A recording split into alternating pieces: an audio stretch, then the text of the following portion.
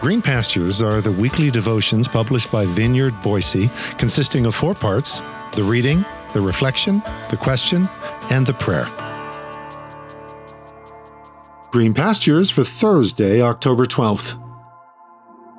Paving the Way for the Big Ask of Philippians.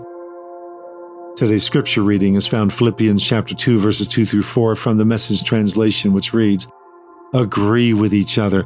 Love each other. Be deep-spirited friends. Don't push your way to the front. Don't sweet-talk your way to the top. Put yourself aside and help others get ahead. Don't be obsessed with getting your own advantage. Forget yourselves long enough to lend a helping hand." This is God's Word. So, let's review one more time. Agreement, mutual love, deep-seated friendship, avoid of aggressive self-promotion, avoid of passive-aggressive manipulation, self-deference, active promotion of others, especially your rivals' agendas and interests over your own. That's all Paul's asking.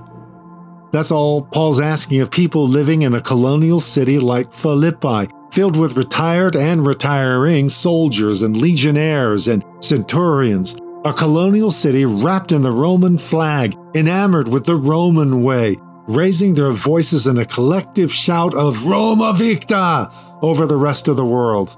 Well, at least if they watched Ridley Scott's Gladiator. And that's all he's asking of us. In our time, in our culture, with our flag through bombs bursting in midair, with our competitive corporate world, political world, sports world, and yes, even church world.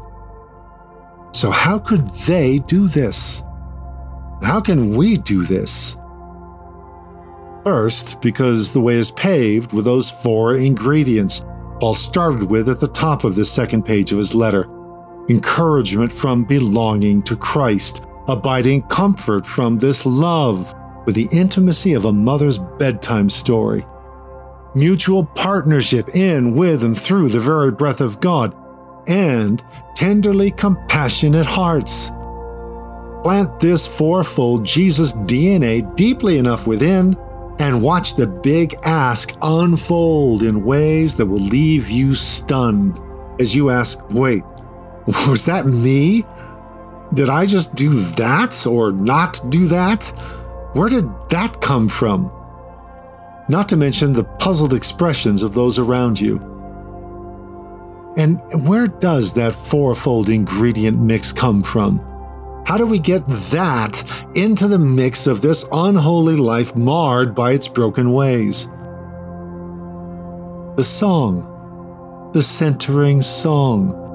It's hearing the centering song of the Christ hymn.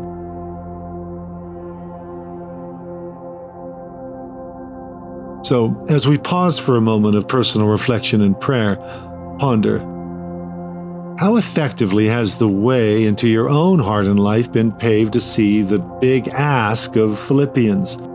Agreement, mutual love, deep-seated friendship, void of aggressive self-promotion, void of passive-aggressive manipulation, self-deference, and active promotion of others. How do you see this realized in you? What steps can you take to see this happen?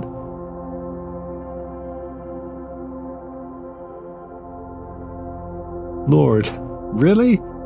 Agreement, mutual love, deep-seated friendship, void of aggressive self-promotion, void of passive-aggressive manipulation, self-deference, active promotion of others, especially my rivals' agendas and interests over my own? Really, Lord? Take these words off holy page and translate them into this unholy life in this unholy place. Show me the way, and then help me to walk in it.